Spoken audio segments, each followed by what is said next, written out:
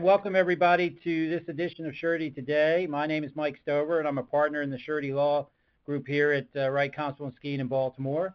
Today I'm joined by Mr. Rocco Vespi, PE, a principal with HKA Global. Say hello to everyone, Rocco. Hello everyone, and thanks for joining in. Okay, as you know, Surety Today is offered only to in-house claims professionals and is designed to keep the busy claims professionals up to date and informed on surety industry issues. And we really appreciate your support and ask that you pass along our contact information to any colleagues who you think may be interested in calling in. We also ask that you like and or share our Surety Today posts on LinkedIn and Twitter. I say this every month, and I got to say I'm not getting a lot of social media love from everybody. I'm not getting too many likes and shares, so we'd love to see that improve. If you miss a live presentation, you can listen to a recording at multiple locations, our Surety Today page on our website at wcslaw.com, as a podcast at iTunes, Google Music, Stitcher, or Podbean. Just search for Surety Today, and on our microsite at suretytoday.net. If you have any suggestions for future topics, interviews, or improvements, please let us know. We've been doing this now for about 3.5 years, and we need some help getting new topics and interview suggestions from folks, so please help out. As always, we have muted the line during the presentation to avoid any background noise, and we will unmute the line at the end for any questions. Before we get started, we need to take a moment to properly introduce our guest, Mr. Vespi, for those of you who do not already know him. What makes Rocco a fantastic consultant is the fact that for 20 years he worked as a general contractor, and for the last 20 years he's worked in claims. He's also a registered professional engineer in 6 states. He has that great blend of experience and technical knowledge and practical hands-on knowledge. He still, in fact, provides construction management services for project owners even today. As I mentioned, he's a principal with HKA Global, one of the world's leading consulting, expert, and advisory companies with 45 offices in 21 countries and over 960 professionals. Now, Rocco works out of the Philadelphia office. He's been involved with practically every type of construction project you can imagine, and he's been qualified and testified as an expert witness at state and federal courts on numerous occasions on behalf of all different players in the industry. Rocco has co-authored textbooks such as Construction Estimates from Takeoff to Bids, The Construction Process from Start to Finish, and Managing Construction Projects. So he literally wrote the book. He also has written articles as well as developed and taught seminars nationally on project management, claims avoidance, risk management, alternative contracting methods, change order management, and partnering. In 2010, he was inducted as a fellow of the Construction Management Association of America, and he's a member of that association's National Committee for Standards of Practice. So not only has he written the book, he's written the standards too. So I'm thrilled to be joined today by Rocco, and without further ado, let's get started.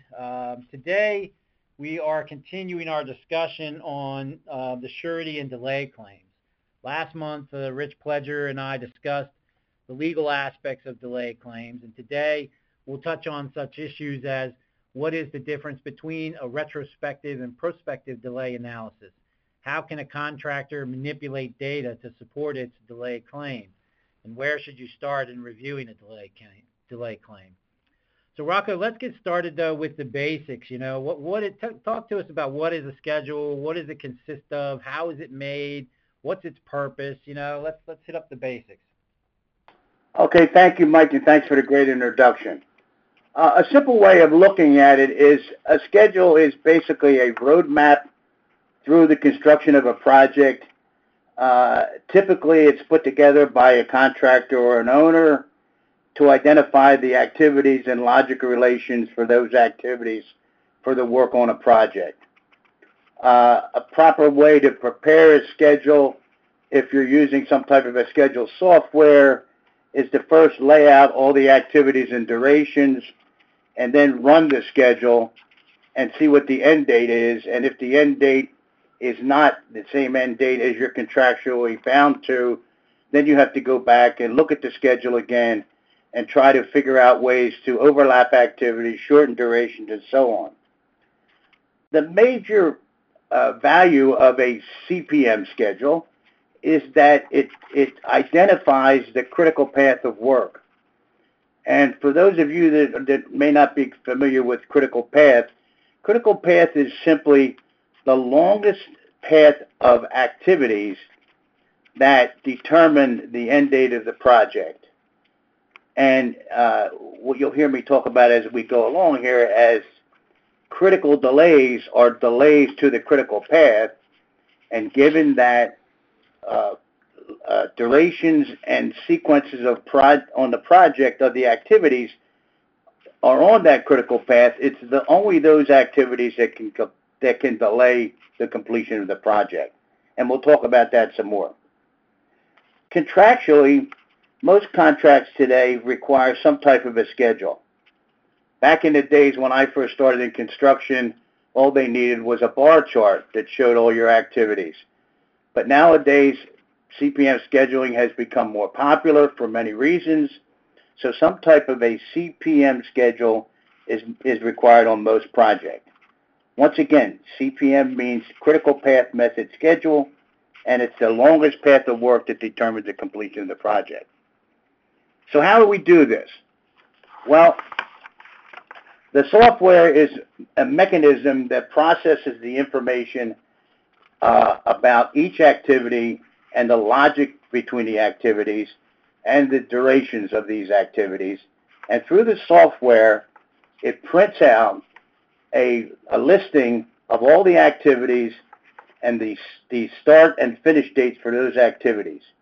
For those of you that may have looked at a schedule printout, you'll notice that it includes the early start date, which is the date that the earliest an activity can start, the late start date, which is the latest that activity can start without affecting the critical path, the earliest finish date, which is the earliest date that an activity can finish, and the late finish date, which is the latest that activity can finish without affecting the critical path.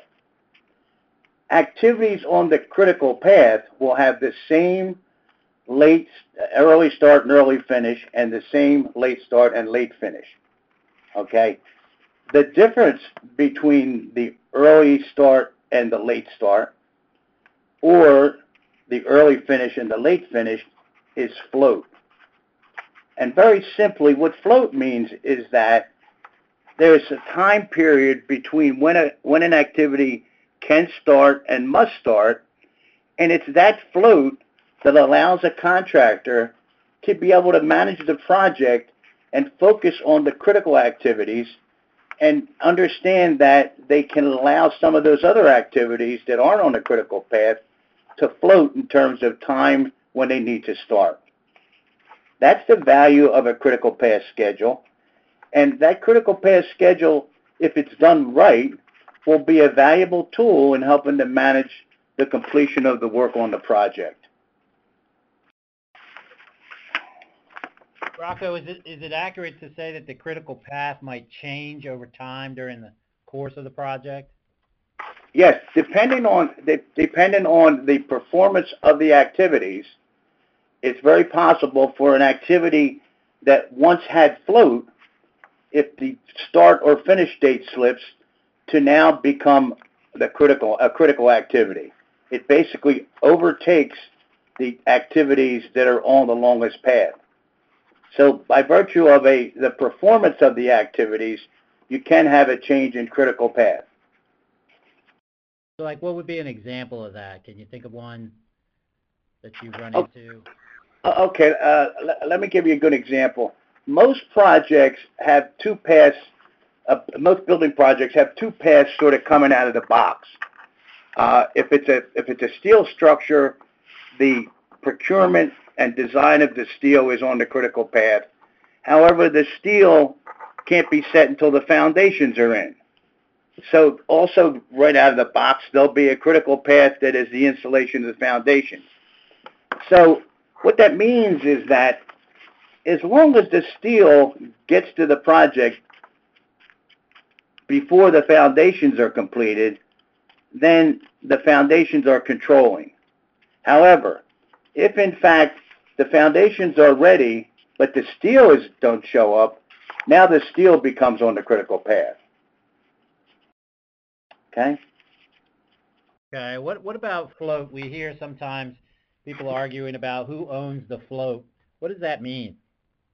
Okay, the argument over who owns the float really means that the contractor feels that they're the ones that have the leeway in being able to schedule activities that have float, whereas the owner also feels that they can take advantage of that same leeway.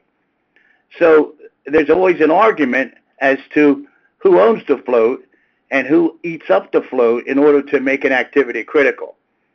The general rule in most contract specifications is that the float is owned by neither party, but it's available to whoever needs it first.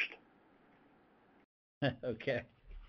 Well, let's move through. Walk us through a typical delay claim. What's it comprised of? How's the contractor calculate its damages and determine the length of its delay? Okay. Very simply, a delay claim is a claim for additional time that it takes in order to perform an activity or to perform the overall contract work. Okay? And delay claims are comprised of basically three components, and those three components are not always well prepared or well presented by the contractor or owner in this case, because some of it's easier to do than others. There's three basic components that you need in order to be successful in a delay claim. First of all, you need to show entitlement, that somebody delayed you by way of their actions or inactions, and the reasons why those delays caused impact. So along with proving entitlement to a delay claim, you also need to calculate the number of days of delay, and then you calculate, if there's an impact, the damages that go with that delay. So in order to calculate the number of days of delay, usually a contractor will rely on some type of a delay analysis using the schedule updates. And as we get further along, I'll talk about the pros and cons of doing that. But the contractor will present a delay analysis based on the updates, and the contract language may or may not include instructions on how that contractor needs to be able to prove that delay. Most of the time, they're required to insert some type of a fragnet, which is a short fragnet of activities, and insert that into the schedule to determine how much of an impact that has on the end date. So that's the mechanical calculation of the number of days. Okay? Then the contractor has to, or owner, has to show how that delay impacted the work. And the impacts come in a few different flavors. Sometimes the impacts come as a cause of inefficiency because they were delayed and couldn't do the work the way that they planned. Sometimes the damages are calculated based on the additional time, and that additional time brings with it additional costs for field overheads and additional costs for home office overheads.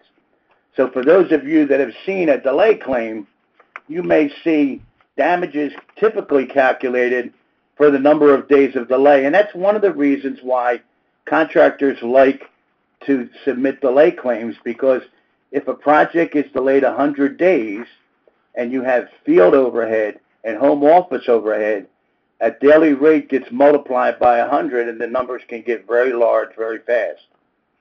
The other categories of delay, like inefficiencies or work out of sequence, they're a little bit more difficult, and contractors sometimes have a tough time presenting, especially inefficiencies, because in order to prove an inefficiency case, you have to first prove efficiency, that you were able to do the work efficiently in the first place.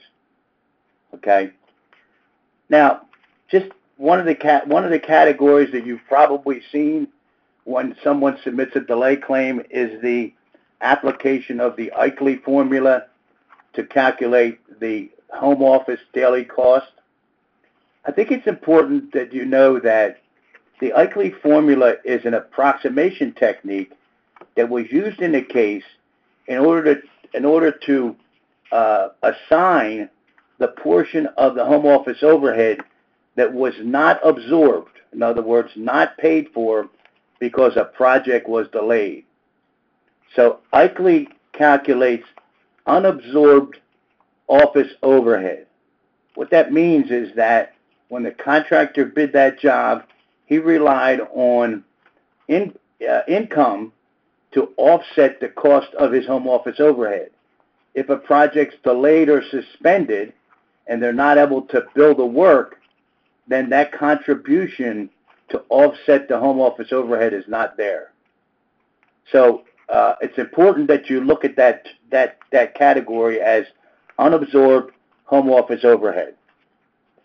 As to inefficiency, the most persuasive method to measure inefficiency is called the measured mile analysis.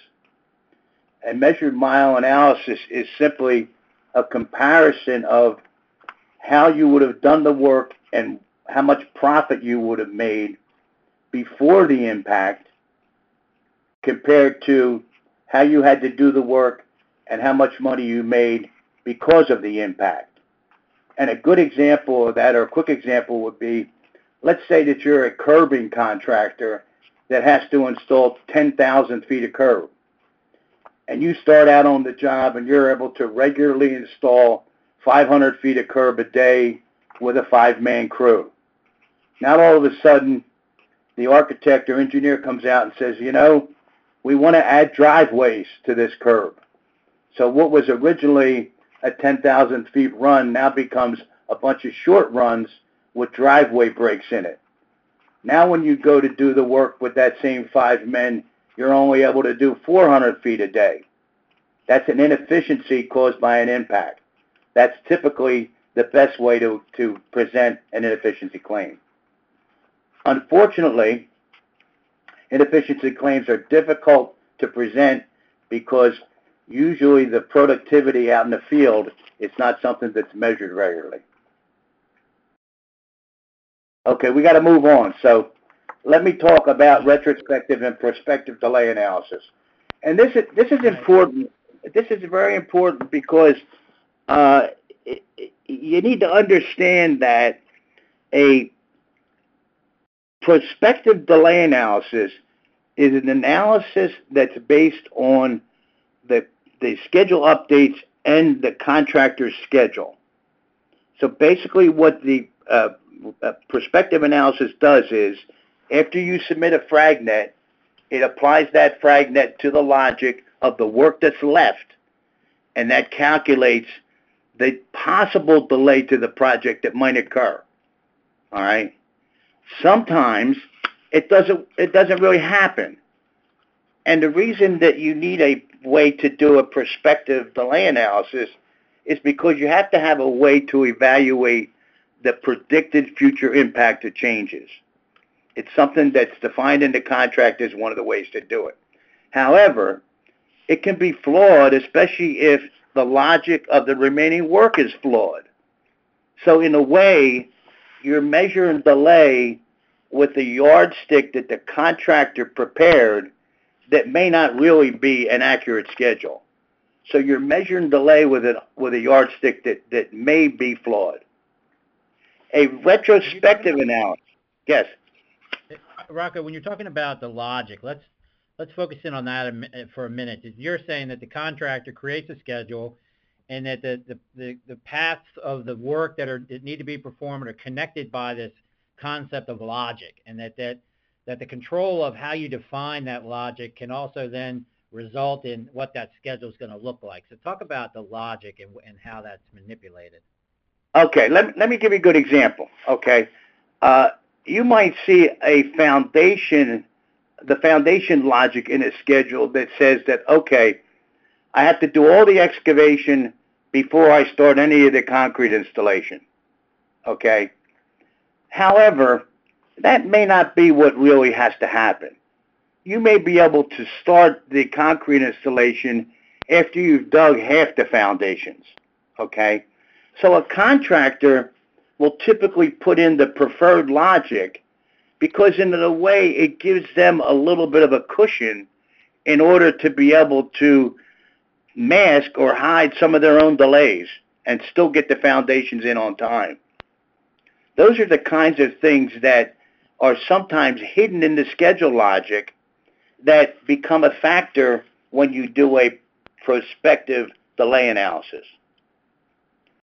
The more powerful, more realistic schedule analysis, especially if the delay analysis is being submitted after the project is done, is to compare what actually happened, the actual durations of the activities, to the planned schedule. And they call that an as-built analysis. As-built analysis are typically stronger than an analysis based on the schedule because the contractor knows that logic and he knows all the different toggles and things that they can do with the computer to put things in that are logic relations that are very complex, start no earlier than, finish no earlier than, and so on. And because they've done the schedule, you'll never know how sophisticated that logic is unless you have another analyst go in and do that. So it's very difficult for the other side to understand the baseline schedule if the schedule is loaded with a whole lot of complex relationships. Okay, that's the logic of a schedule. All right, and I think that leads into the topic of how a contractor can manipulate data. Well, they can manipulate data by they're the ones that update the schedule and they're the ones that put in the starts and finishes of activities. And whenever we do an analysis, we verify those starts and finishes by going back and looking at the daily reports, because a lot of times contractors will report an activity done that's not really done. And by reporting that activity done, it skews the updates, and it makes it easy for a contractor to do some manipulation. I'm sorry, I cut off your question. No, that was the question, yeah. Okay. So what are some other ways? I mean, they can put in bad data, and then I think to manipulate the schedule, they can also change the logic or modify it in ways to make the delay seem more pronounced. Is that something you see? Yeah, that's something to see. Another common one is to sandbag time into activities. In other words, in order to prevent float, they can schedule an activity for twice the duration they know it's actually going to take. So not only do they have float, but they also have a big cushion in the performance of that activity. And that's very common. So when you review a schedule, if you have the opportunity to review the initial schedule, you need to be looking at especially the critical path to make sure that it makes sense, and also make sure that the durations of the activities on the critical path and how those activities are linked together logically are correct. Because contractors will sometimes load the schedule with a lot of activities that possibly can become critical, only so that there won't be a whole lot of they'll have a way to mask poor performance of an activity. Okay, and that goes back to my statement that in order to really review a schedule, your scheduler needs to have some familiarity with how that type of a project gets built. Okay, you just can't have a scheduler that knows the programs and knows how to work the software. You really need an analyst that knows how a project gets built, because there's a critical path of every project, whether you have a schedule or not. For example, a building job, you know that first they have to dig the hole. Then they have to put the foundations in. Then they have to put the structure in. Then they have to close the building in. Then they do the interior. I mean, buildings are very simple. Roadway jobs are very simple. You kind of know where the path should be. And when you have a delay analysis that shows the critical path going into something that doesn't look like it should be critical, then you have to be suspicious that there's something wrong with that analysis. Okay, so where should a surety claims handler start in reviewing delay claims? When you talk about looking at the path and making sure it makes sense and having some general familiarity with that type of project, what are some other things? Okay, quick, fast story. When I first made the conversion from a contractor to a delay analyst and claims consultant, my boss handed me a contractor's claim. He said, Rocco, review this claim and let me know when you're ready to talk about it. I said, okay. I took a few days, reviewed the claim, went in to talk to him.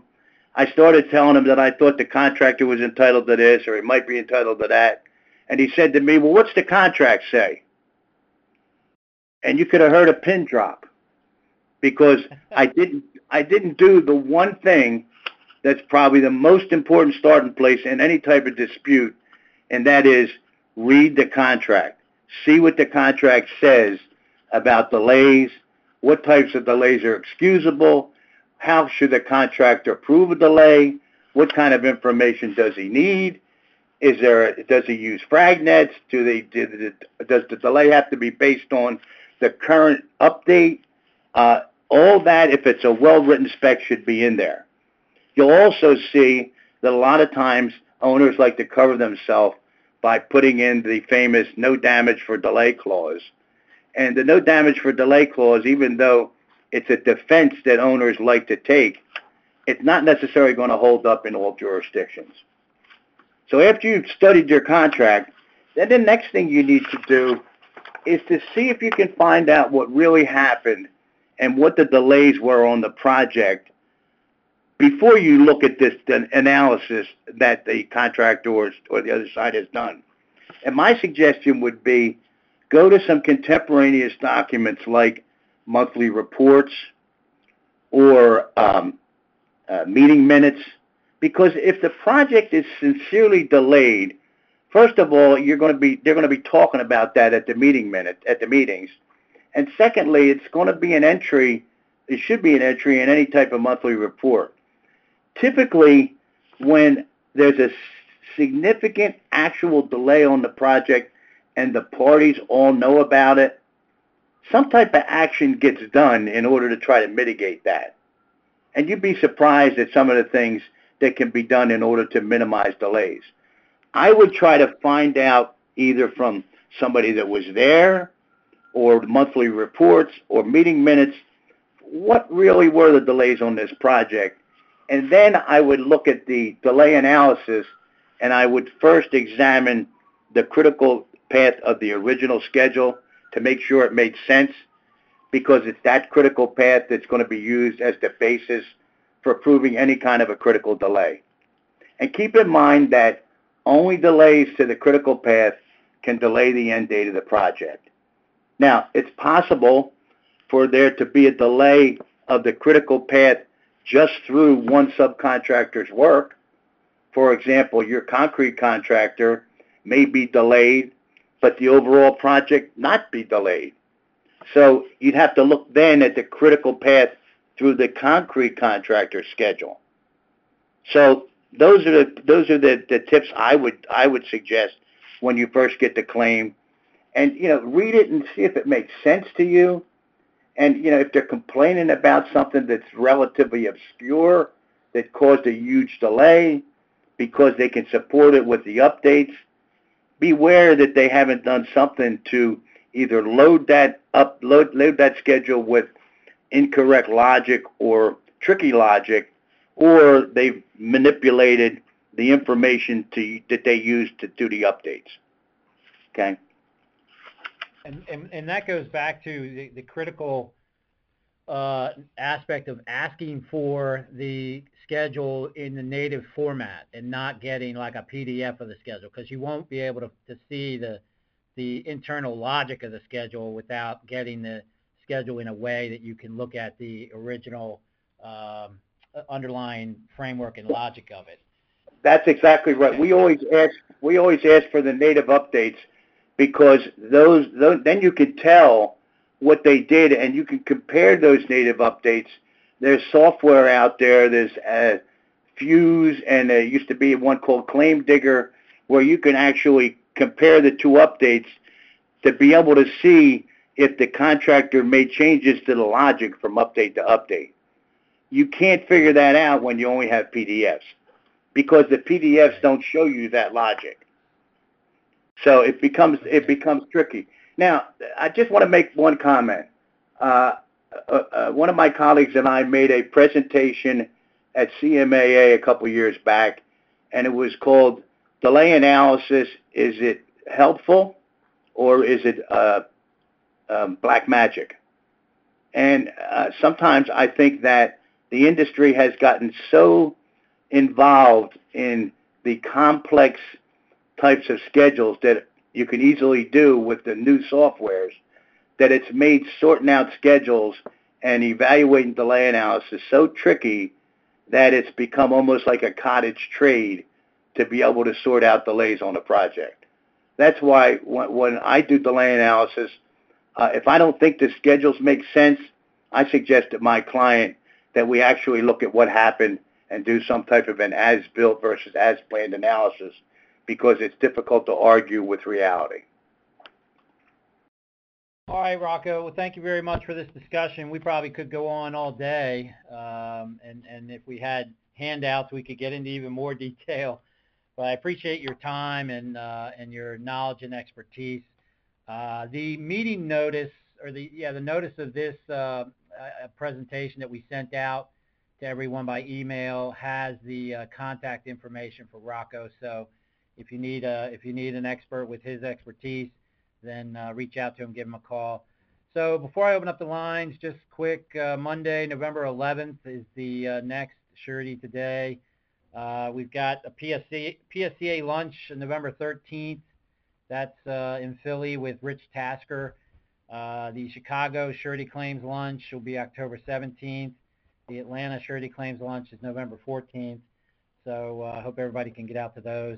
Thanks so much for joining us today. I look forward to speaking with you again next month. Now I will open up the lines for any questions. This is now in talk mode. Okay, do we have any questions today?